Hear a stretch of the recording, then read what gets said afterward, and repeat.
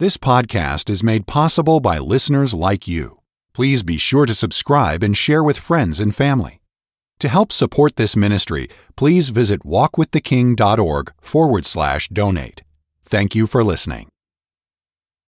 All right, thank you very much. And hello again, radio friends. How in the world are you? Doing all right today? This is your friend Bob Cook. I'm glad to be back with you. We're looking at John chapter 16. Our Lord Jesus has said to the disciples, "Look, I have to go away, but I'll come back. You'll see me again. And when you do, your heart will be filled with the kind of joy nothing can take away." That's where we were the last time we got together as we looked at verse 22 of John 16. And then we were just about to look at 23 and 24, and we'll get at that today. "In that day ye shall ask me nothing." Now, there are a number of statements here where he says, "in that day." He says, "You're going to see me again. I'm coming back." This referred to his post-resurrection appearance and, without saying so, his ascension to the Father. He says, "I'll see you again, and your heart will rejoice. In that day you shall ask me nothing, but whatever you ask the Father in my name, he will give it you." Then in verse 26, "In that day ye shall ask in my name. I say not unto you that I will pray the Father for you, for the Father himself loveth you, because ye have loved me and have believed that I came out from God." This has to do then with the process of prayer in the light of the resurrected Christ. He said, "In that day you're not going to ask me for things, you're going to ask the Father. You're going to ask the Father in my name."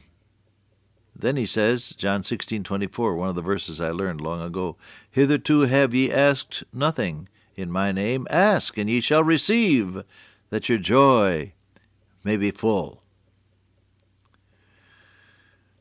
What is this all about? Can I pray directly to Jesus? Of course you may.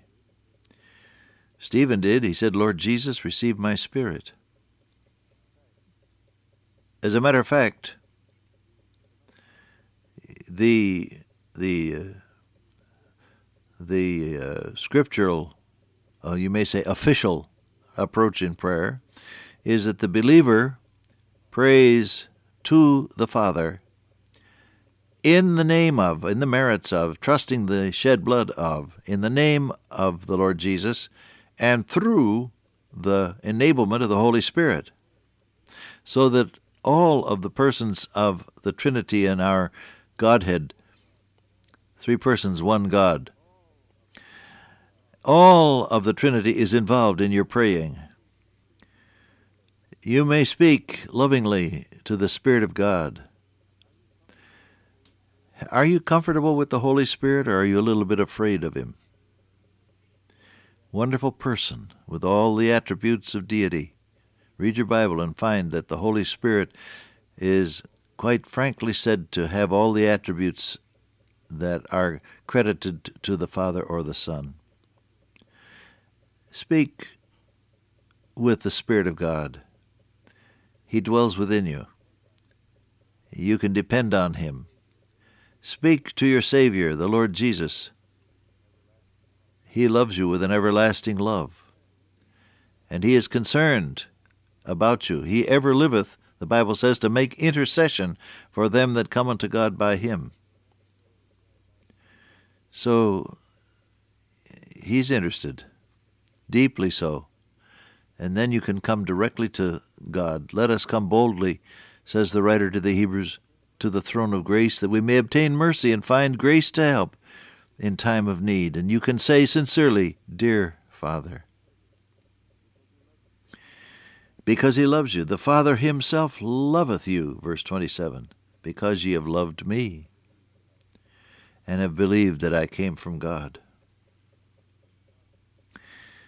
Now, let me just ask you, where are you in this matter of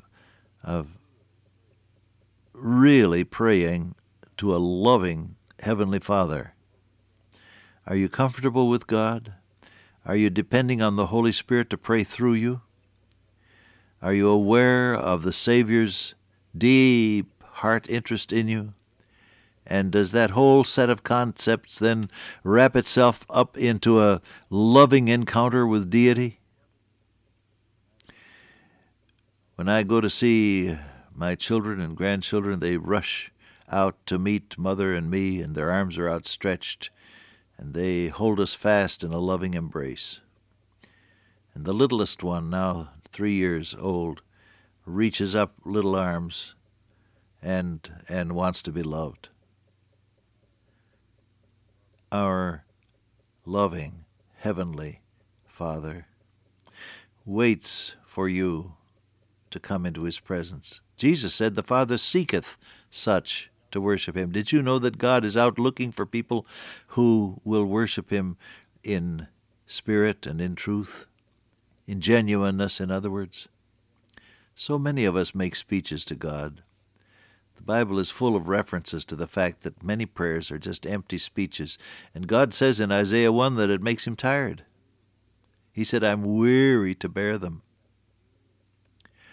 Just to make speeches to God, just to say your prayers, as the saying goes, while at the same time we reserve in our hearts great blocks of self-will where we haven't yielded to our blessed Lord. Oh, He must be grieved with the hardness of our hearts. Jesus was. He said He looked round about at the disciples and was grieved for the hardness of their hearts. God looks for people who will really love Him and really seek Him and really worship Him. How can you achieve that? If you're anything like me, you're aware of the fact that stubborn human nature is there inside your skin, and any amount of preaching, either by somebody else to you or even by yourself, say, come on, shape up now and get real with God. Any amount of preaching and good advice doesn't change the person that you are. What do you do about it? We all with open face, this is 2 Corinthians 3, we all with open face, beholding as in a glass the glory of the Lord, are changed into the same image, even as by the Spirit of the Lord. Take time, beloved, to wait in the presence of God, to read His Word and meditate on it, to let it take root in your heart and in your mind and in your unconscious mind, the computer portion of your mind, so the Holy Spirit can crank it out when you need it. Take time just to look to Jesus. Looking unto Jesus, the author and finisher of our faith, says the writer to the Hebrews. And that is not a glance, that's a gaze. That's a gaze. To be like the Lord Jesus, you spend time with your Lord. And in the process, as the Word of God takes root in your life, and the Holy Spirit takes hold of your attitude and your impulses, the fruit of the Spirit is love, joy, peace, long-suffering, gentleness, goodness, faith, meekness, temperance. Against such there is no law. The Holy Spirit begins to make the difference. And you find yourself more and more at home with your loving Heavenly Father, because you're not fighting His will. You've spent some time waiting on Him. The Holy Spirit has been tuning up your soul and working on your attitudes and motivating your desires. It is God that worketh in you both to will and to do. See, God takes care of the want to. Oh, spend some time with the Lord. We talk about backsliding. The deterioration of an individual's spiritual life is directly proportional to the cutting off of time spent with God. Did you know that? You will improve in direct proportion to time you spend with the Lord, and you will deteriorate in direct proportion to the cutting off of time invested in the presence of your Lord. You want to get comfortable with God? Spend some time with Him. And you don't have to try to make yourself feel better. You don't have to adopt a kind of a pious tremulant in your voice and try maybe to make yourself shed a few tears. You don't have to work at it. Just spend some time with the Lord and let the Holy Spirit speak to your heart. We all, with open face, let me quote it for you once again then. Beholding as in a glass, that's our word mirror, the glory of the Lord, are changed into the same image, even as by the Spirit of the Lord. You can be different from the inside out. You can be comfortable with your loving Heavenly Father. He's waiting for you to be genuine with Him, without the slightest hint of artificiality or insincerity. And He, by His Holy Spirit, will enable you to reach that experience as you wait on Him. The Father Himself loveth you because you loved me and have believed that I came from God. Now, back before the time runs out, back to verse 24. He says, Hitherto have ye asked nothing in my name. Ask, and ye shall receive, that your joy may be full. To ask in Jesus' name means to claim His merits, His redemption at Calvary on your behalf. The price is paid. God commendeth His love toward us in that while we were yet sinners, Christ died for us. The word for is huper, up over, in our stead, instead of us. Okay? Then to ask in His name means to claim what He can do for you. I ran out of cash some years ago on a trip, and I was in a Florida city, and I wondered who in the world would cash a personal check for me. I finally went to a businessman in the area whom I knew.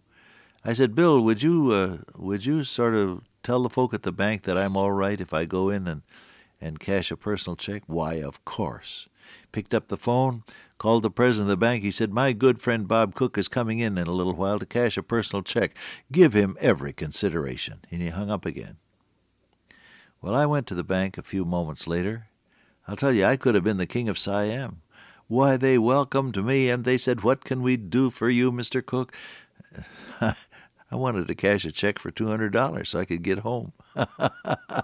Well, they were glad to do it. I came in my friend Bill's name. That made the difference. He said, ask in my name. That means you depend upon Jesus to do what He can do for you. You depend on what He's already done in dying and rising again. You depend on the merits of that shed blood which satisfied the holiness of God and forever vindicated God's law and forever opened the door of mercy. You depend on it all when you ask in Jesus' name. Well, I'll see you some more on this passage. It's great, isn't it?